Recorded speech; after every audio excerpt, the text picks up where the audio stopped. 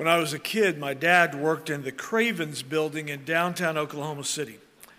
It was called Oklahoma City's first skyscraper. It was built in 1927, and it was a whopping 12 stories high. The block where that office building still resides is a beehive of activity. Business, retail, medical, restaurants, courthouses at the corner of North Robinson and Main. And if you stood on the sidewalk in front of Dad's building when I was a kid, you could just marvel at the vast variety of people who were walking by. Everything from vagrants to judges would walk by you. And for decades, there was one man who was a fixture on the sidewalk in front of the building where Dad worked. A bearded man wearing a bedsheet, sandals, and a sandwich board sign that had a hand-lettered message on the front and back. All it said was that the end is near. He was a shocking contrast to everything else that was going on around him. He was unkempt and ragged in the midst of wealth and power. He never said a word. He never asked for money. He was there in the rain, the winter, and the summer. I would go up sometimes with Dad to his office on Saturday, and very few people would be in downtown Oklahoma City, but there would be the man wearing a sandwich board. The end is near. I was fascinated. And so probably about the age of 11 or 12, one day, I said, Dad, what is this man all about? And Dad said, he wants people to get ready for eternity. I hope you're looking at your copy of God's Word at 1 Peter 4, verse 7, because the Apostle Paul, or Peter, is saying the exact same thing to us today. But he's saying more, because I want you to notice that he says, the end of all things is at hand, so, therefore, because of that, he gives imperatives. Now remember, Peter is writing to a largely Gentile audience of believers. That's important. He's writing to Christians, converted men and women who live far from Jerusalem. They're undergoing horrific persecution under the rule of the Roman Emperor Nero. Suffering is the order of the day for these recipients, not only from civil governments, but even fellow citizens. And so this morning, what I want to do is I want to unpack what it means to say the end of all things is at hand, therefore. This is wise instruction that applies to every single believer. There's not one believer here today who can opt out and say, well, that really doesn't apply to me. It absolutely applies to you. And so let's seek the help of the Holy Spirit at this time. Our Father, we ask and we confess that we prefer the words and productions of men to your holy and perfect word. But we ask now that you would turn our thoughts and our attention away from that which is trivial and temporal to that which is lasting and true. The psalmist said that he hungered and thirsted for your word. Give us that same passion right now to hear you speak through your word. By your Holy Spirit, correct our errors and teach us truth. Mature us through this word, we pray in Jesus' name. Amen. If you're looking at 1 Peter 4:7, the Apostle Peter says the end of all things is at hand. And what is meant by that? Since Peter just wrote, if you look a couple of verses above that in verse 5, Peter just wrote that the judge, meaning Jesus, is ready to judge the living and the dead. And so I want you to get inside the human author Peter's mind.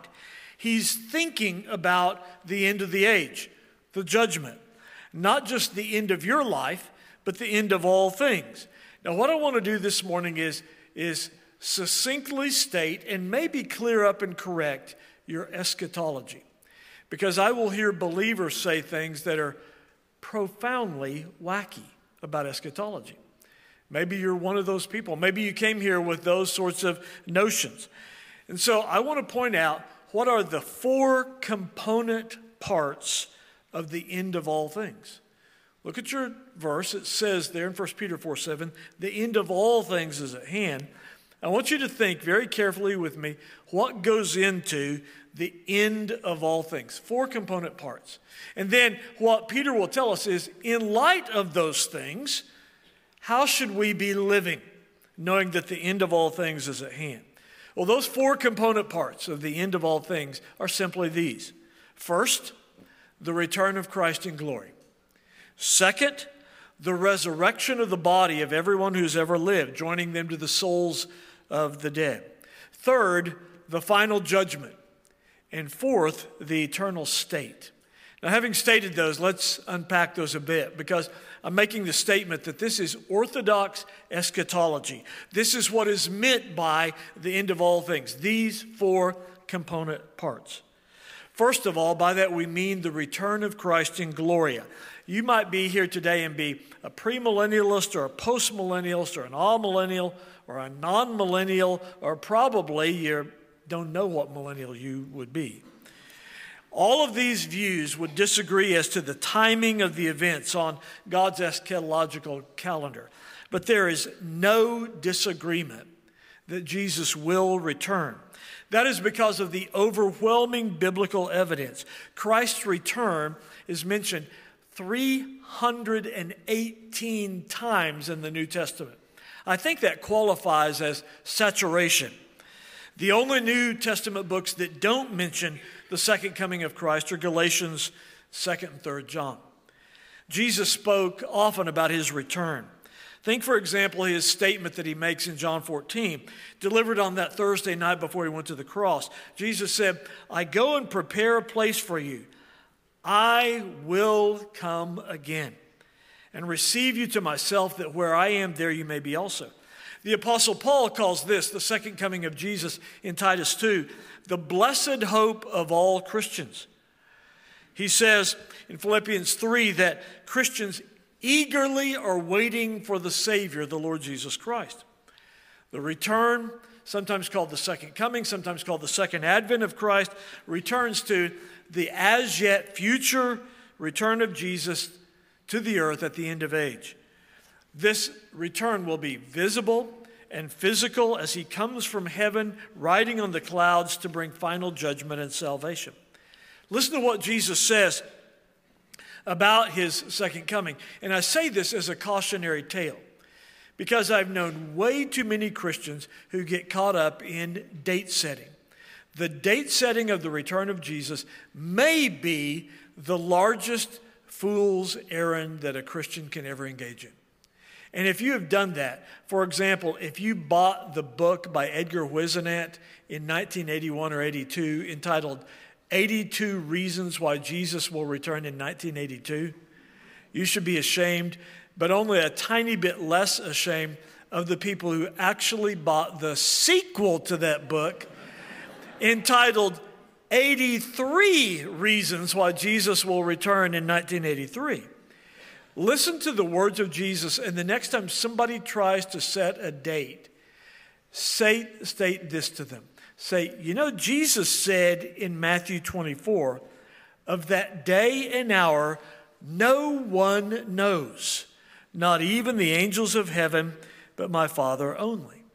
Well, when we think of this first component part of the end of all things, and we say it's the return of Christ, listen to some of the other common nouns used in the New Testament to refer to the second coming of Christ.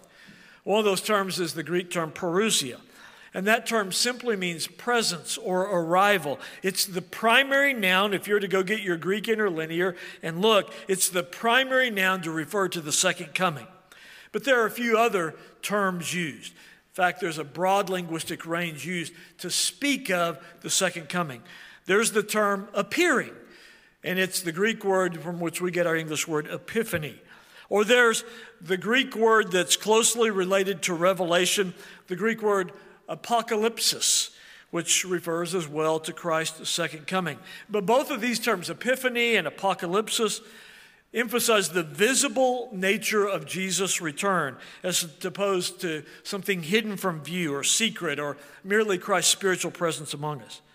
There's another way the New Testament speaks about the second coming, and it uses terms like this: the day, or qualifiers to more clearly designate it as Jesus' return. And so several times in the New Testament, the day of Christ or the day of the Lord is used.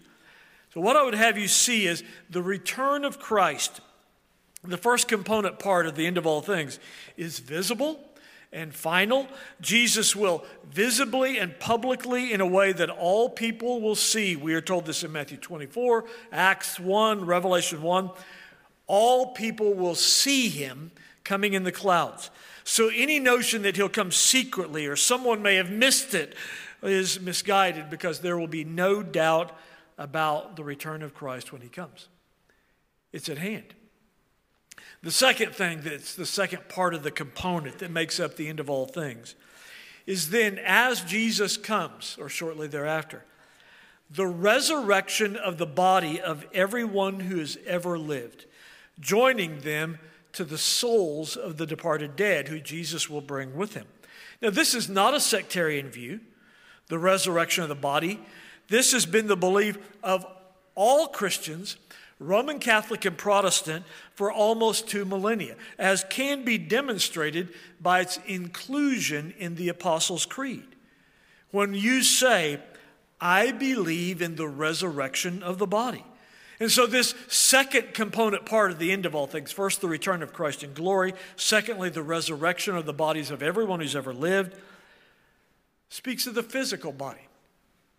Something will happen at the end of all things to the physical bodies of Moses and Abraham and John Calvin and my mom. Those bodies will be raised, glorified, perfected, fit for eternity. Physical death, of course, was not an original part of God's creation. Physical death came into the created order when Adam fell into sin. Paul tells us in Romans 5 that he plunged the whole race into death. Thomas Watson, my favorite Puritan, said there will be a line a mile long in heaven of men who want to come and punch Adam in the face for plunging the race into death. Death, of course, is the last enemy of God's people that will be destroyed. Having already been defeated through the resurrection of Christ, it will be destroyed on the last day when Christ comes again in glory to judge the living and the dead. Man brought sin into the world, the first Adam, and death was conquered by a man, the second Adam. He brings life to his people, both new spiritual life in this age and the new physical life that our bodies will enjoy at the resurrection. A connection exists between Christ's bodily resurrection and ours. Paul says the very same Holy Spirit who raised Jesus from the dead will do the same for our mortal bodies. There's a continuity between the resurrection of Jesus' body and ours. We're told in 1 Corinthians 15, he is the first fruits, the down payment, we're the harvest. His resurrection was the guarantee of our own resurrection. In fact, Paul goes to great lengths to say in Romans 6 that we have already been raised with Christ in principle. We wait only for the experience of physical resurrection.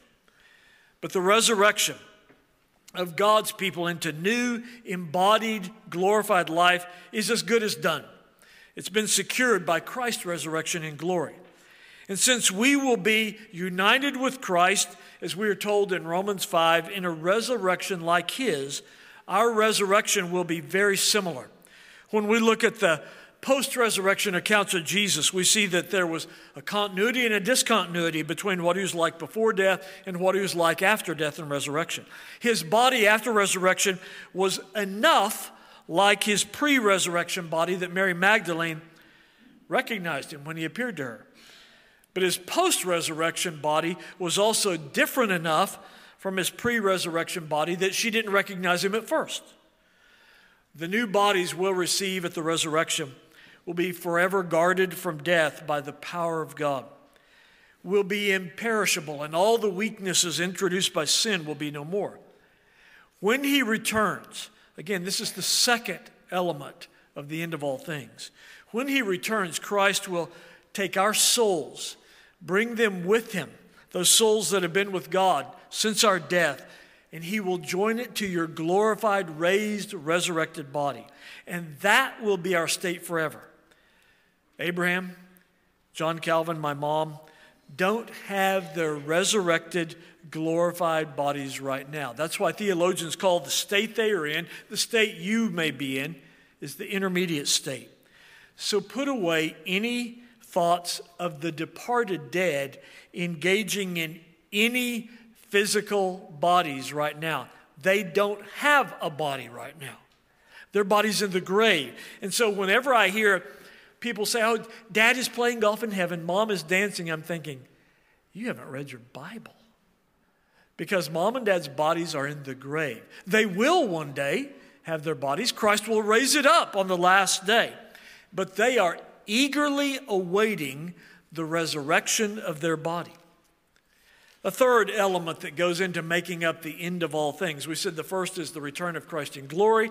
The second is the resurrection of the bodies of all who have ever lived, joining them to the souls of the dead. The third element of the end of all things is the judgment. The final judgment. Peter's already spoken about that in this chapter. Jesus gives us the locus classicus in Matthew 25, where he speaks exhaustively. Anything you want to know, if you want to be delivered from speculation and know what the Bible actually teaches, read Matthew 25. Jesus goes into exhaustive detail there. And he speaks about what he will do as the judge on the last day. The final judgment refers to that judgment that will take place when Jesus returns to judge the living and the dead, and the reward and the retribution that he'll bring with him. Everyone will receive their just reward, we're told frequently.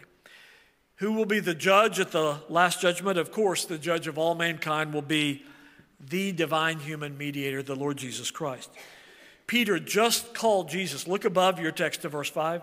Peter just called Jesus, him who is ready to judge. And again, we confess this every time we confess the Apostles' Creed, which speaks of the return of Jesus as his coming. And we say he's coming to judge the quick and the dead. Our Lord said, speaking of himself, that the Son of Man, the King, would sit on the throne of his glory and judge all nations. He said in John 5, the Father has given him the authority to execute judgment because he's the Son of Man. Who will be judged? The Bible teaches that at the final judgment, Jesus will judge the entire human race, the quick and the dead, every man. He tells the parable of the dragnet, where the wicked and the just are all gathered in by Jesus. Again, in Matthew 25, Jesus uses this language, that all the sheep and all the goats, the sheep, the elect, the chosen are on his right hand, the goats on his left are all the reprobates. Revelation 20, in case you're going to try to escape, Revelation 20 is clear on the issue where John says, I saw the dead, small and great, all standing before God. The books were opened, the dead were judged. And so what I would have you know about this third component part of the end of all things, it's the judgment. Billions of people will be gathered before the throne of the Son of God. All of these texts that I just referenced are all in fundamental agreement to what Jesus said in John 5, who speaks of all people who are in their graves will be resurrected. Jesus says an hour is coming when all who are in their graves will rise. And of course, the most touching scene, that filled with the most pathos, is when Jesus at the last judgment makes his final separation. And that's done by his word of welcome to the sheep on the right. Come, ye blessed of my Father. Come, enter into the joy of your Father. But to those on his left, where he points in the opposite direction and says, depart from me. I never knew you, you workers of iniquity. The fourth component of the end of all things is the eternal state. And I need to dig in for just a moment so that we can be very clear about our eschatology, trying to keep you from embarrassing yourself the next time you refer to it. The Bible uses the term heaven to refer to the abode of God now, although the term heaven is not used in Scripture to refer to the eternal state. What happens after the redeemed have resurrected bodies? What do they do? Where are they? But the term heaven is nonetheless an appropriate designation, since the triune God will reside with redeemed mankind on the new earth, joined with the new heavens. So it's important to differentiate between the intermediate heaven, where the souls of believers go immediately after death, and the eternal or consummated heaven, This is a reference to the new heavens and the new earth, which are clearly taught in the last 3 chapters of the Bible, Revelation 20 through 22. Anthony Hookman, by the way, I would refer his book deeply. It's called The Bible in the Future. It was my textbook on eschatology in seminary. It cannot be beat on these things. Anthony Hookman, of course, he would have to be a Dutchman, who speaks of these things and teaches very well. The Bible in the Future. Hookman says, since God will make the new earth his dwelling place, and since where God dwells, there heaven is, we shall then continue to be in heaven while we're on the new earth. For heaven and earth, we are told, will no longer be separated as they are now, but they will be joined. They'll be one. So the eternal state in heaven and hell that begins at the end of all things. The Bible gives just a handful of details. Don't add to them. The Bible gives just a few details on what that state will like. Scripture says that God will create a new heaven and a new earth. The new Jerusalem will descend from God to the new earth, we're told in Revelation 21. And in this new creation, the most glorious aspect of all, we are told, is God will say, the dwelling place of God is with man, and he will live with them. They will be his people, and God himself will be with them and be their God, so we will be with the Lord forever. Our existence in this eternal state will be markedly different from what we're used to now. We're told in Revelation 21, there will be no more death or mourning or crying or pain, for the old order of things has passed away. The curse that came with sin will never hold sway ever again. You and I can hardly imagine a world without pain or sorrow. But that's what God promises in the eternal state. A reality beyond imagination. This is why Paul writes in 1 Corinthians 2 of this, no eye has seen, no ear has heard, no mind has even conceived what God has prepared for those who love him. Neither will our existence in the eternal state even be marred by bad memories of old earth. For God will do a hard drive swipe of all of your memories. Isaiah says in Isaiah 65, speaking of how God will swallow up all our distress, he says, behold, I'll create a new heavens and a new earth. The former things will not be remembered, nor can they come to mind. All of those sadnesses and aspects of pain, because I've had some of you say, but what about my wayward child? Won't that haunt me and torment me all through eternity? No. All of those memories will be wiped off your hard drive. The eternal state will involve serving the Lord, we're told in Revelation 22. Seeing God face to face, living in perfect health and holiness.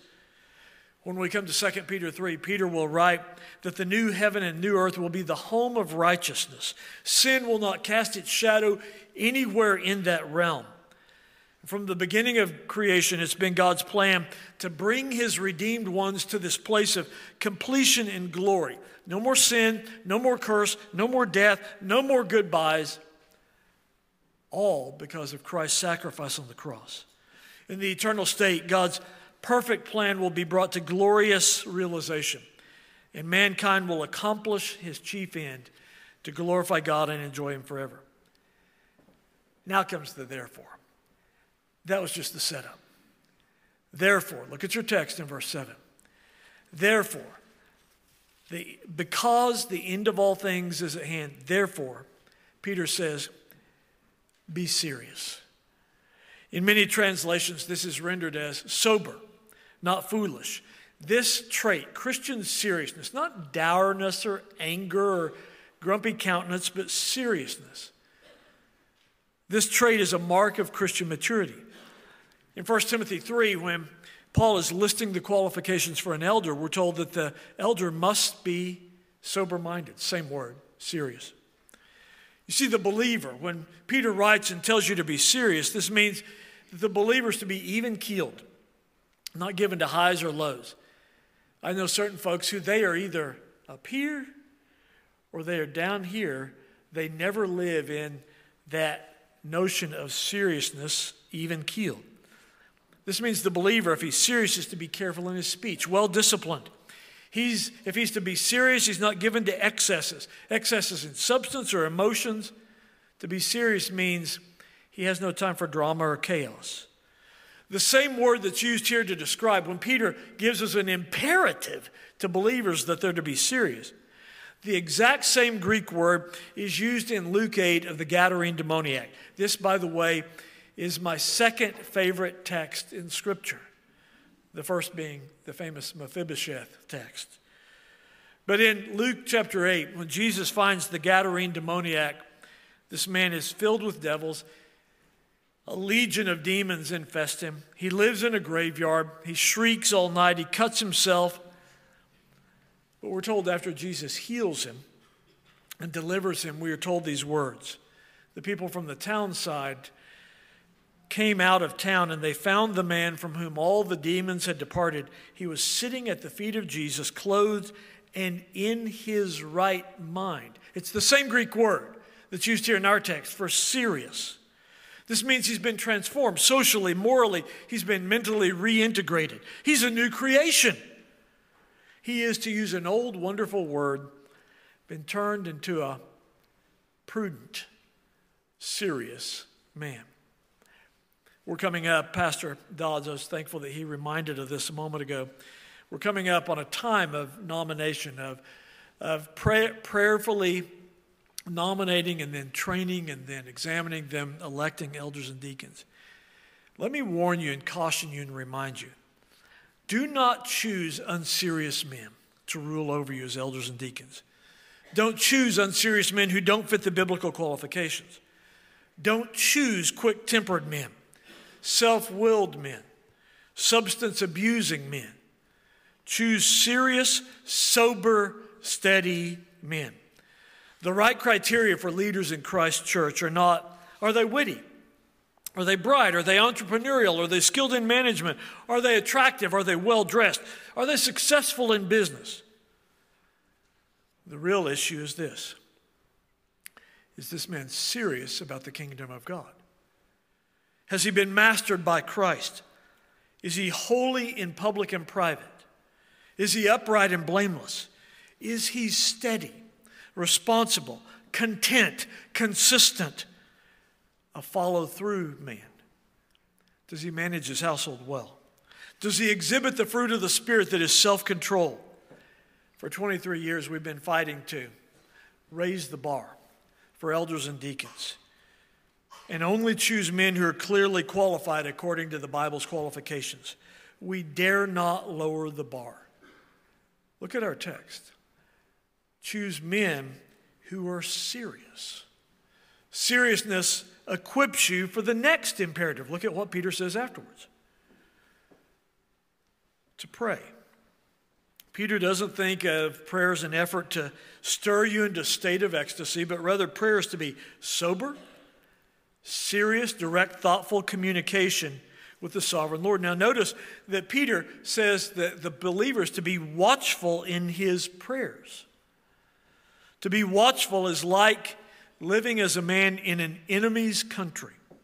It's like walking through the streets of a downtown on the dangerous side of town after dark. We are to remember that evil and temptation are on every side. We contend daily with the world, the flesh, and the devil. Remembering this, we must beware of spiritual drowsiness. We need to have our wits about us, to be watchful in prayer. This means we have cultivated the habit of real business-like prayer. Going to God daily, seriously. Going to Him in adoration and confession of sin, of going to Him pleading for help against temptation. Going to Him thanking Him for strength received. Going to Him seriously, praying for grace to cast aside every weight and the sin which so easily entangles us. Constant watchfulness in prayer is the only wise strategy under such circumstances. And so therefore you must avoid dulling your spiritual sensibilities through overindulgence or over-concern for material things. Now it's interesting how often, and I've rarely, if ever, heard men preach on this, how often Jesus commanded His disciples to watch and pray. Watch and pray. to be watching for the realities of the unseen world. For example, listen to what Jesus says to his disciples in Luke 12. He instructs his disciples how to be watchful. He says, "Let your waists be girded, your lamps burning, and you yourselves be like men who are waiting for their master to return. When he returns from the wedding feast, that when he comes and knocks, they may open to him immediately." Jesus said his disciples are marked by this. They're watching. They're awake. They're ready to give their master a proper reception. They're listening for his knock on the door.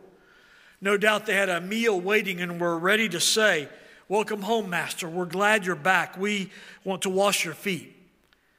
Jesus is saying that's how his disciples are to wait for him. In fact, he commands such as a model. Not a passive or lethargic wait, but one filled with active service, continual preparation, joyous anticipation. J.C. Ryle, the Anglican bishop, said, "Readiness for the return of Christ implies nothing that is impossible or unattainable. It requires no angelic perfection. It requires no man to forsake his family and retire into solitude. It simply requires nothing more than a life of repentance and faith and holiness." When Jesus told his disciples to be on the alert, he's not telling them to look for signs. That's not the way to be prepared. No, to be alert, to be watchful, is to live a sanctified, kingdom-centered, purposeful, holy life, to be awake. But I want to point out why, as Peter puts pen to parchment, these words are so painful for him to write. Look at your text carefully. When Peter says in 1 Peter 4:7, to be watchful in your prayers, Peter is deeply distressed as he thinks about that incident. The subject of watchful prayer, or lack thereof, was one of the great failings of Peter during his training as an apostle. You'd think after spending 3.5 years with Jesus, Peter would be at his zenith. He'd be a mature, serious man. And so the night before Jesus went to the cross, we're told in Matthew 26, Jesus went to a place called Gethsemane, and he said to the disciples, "Sit here while I go and pray over there." But Jesus chose 3 men specifically, James and John and Peter. And we're told there in the text that Jesus then, as they were near him and the other disciples were over there in the garden, that Jesus began to be sorrowful, deeply distressed. So he turned and said to James and John and Peter, "My soul is now exceedingly sorrowful, even to death. Stay here and watch with me." Do you hear the imperative? It's the exact same imperative that Peter now gives to you. Watch with me. And we're told that Jesus then went a few steps beyond even Peter and James and John and fell on his face praying. Then we're told that he turned and came back to his disciples and found them sleeping and said to Peter. He issues a personal rebuke to Peter that night, just minutes before his address. And Jesus says these words, "What? Could you not watch and pray with me for 1 hour? Peter, watch and pray, lest you enter into temptation." The second time he went away and prayed the exact same thing. So if you want to know why Peter emphasizes, look at verse 7. If you want to know why Peter emphasizes watchful prayer, it's because this was one of his 2 great failings on that night. The other, of course, being his triple denial of Jesus. But this is his other great personal failing, and the subject of a rebuke from Jesus. He cannot watch and pray because of spiritual and physical laziness. This is our challenge, to watch and pray, to be serious, because the end of all things is at hand. How do we apply this word to us? First of all, if the end of the world is at hand, and these words were stated 1960 years ago. By the way, let me give you a tiny bit of a timetable. It's Peter who will tell us of the Lord's timing, that a day to the Lord is like 1,000 years with us. So it's been a couple of days since those words were stated. How will the world end? Well, let me point something out. This is where so many Christians completely deny their biblical framework. They will slip into saying, well, I think the end of the world is coming through plagues or pandemics. No, the end of the world is coming through nuclear bombing. That was hot in the 70s. No, the end of the world is coming through climate change. That's still hot too. None of those have one shred of truth. None of them. And they are all tied up to a worldview that is completely anti-Christian. Let me tell you how the world will end. By those four component parts that I told you. The return of Christ in glory, the resurrection of the bodies of all who have ever lived, joining them to their souls, the final judgment, and the eternal state. Don't fall for an unbiblical paradigm about time and eternity. That is how the end of all things will occur, if you're thinking biblically. A second application. In Scripture, those spiritual giants who we've been treated to their lives, prepared for spiritual battles by watchful prayer. Daniel, you'll remember, and his friends prepared for a life or death situation by spending the night before in prayer in Daniel 2. Jesus faced his trials by a life saturated in prayer. Paul gave himself to constant intercession, he tells us in 1 Thessalonians 3, knowing that the great men of God watched and prayed for victory in spiritual battles. Do you think you can conquer the world and the flesh and the devil without watching and praying? Do you think you can overcome your spiritual enemies, your threefold spiritual enemies, just by your sparkling personality and good looks? Are you stronger than the apostles and reformers and have no need of watching and praying? My friend, you are self-deluded beyond measure if you think you can withstand the fiery darts of the evil one without being much in prayer.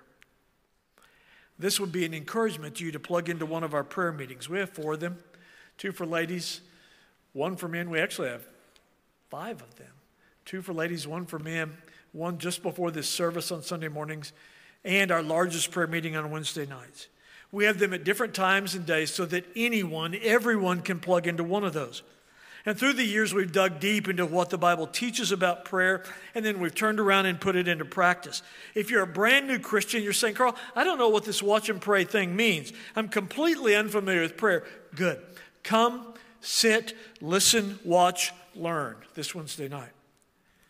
It's there that immature believers have learned the language of watchful praying, praying biblically, putting off bad habits in prayer and immaturity. It's in the prayer meeting that you can pray with men and women who have walked with God for decades and know how to pray biblically. It's in the prayer meeting that we stretch out and pray for hurting, suffering fellow church members and practice real intercession. It's in the prayer meeting that we pray for the conversion of lost family members and friends. It's in the prayer meeting that we pray for the expansion of the kingdom through our missionaries. Let me make one final application. I would urge some, perhaps many of you, to repent of watchful prayerlessness. When was the last time you watched and prayed? The last time you went into your prayer closet and cried to God to have mercy upon you because you've not been seeking His presence daily. You've not even been asking Him to give you your daily bread. And you've certainly not been watching and praying against your 3 mortal enemies who would have your soul. Perhaps where you need to begin your response to this word is by saying, God has given me a command. His clear and repeated command is that I watch and pray with all seriousness. I've been lax and careless, so this day I'm repenting. And from this day forward, I will be known by serious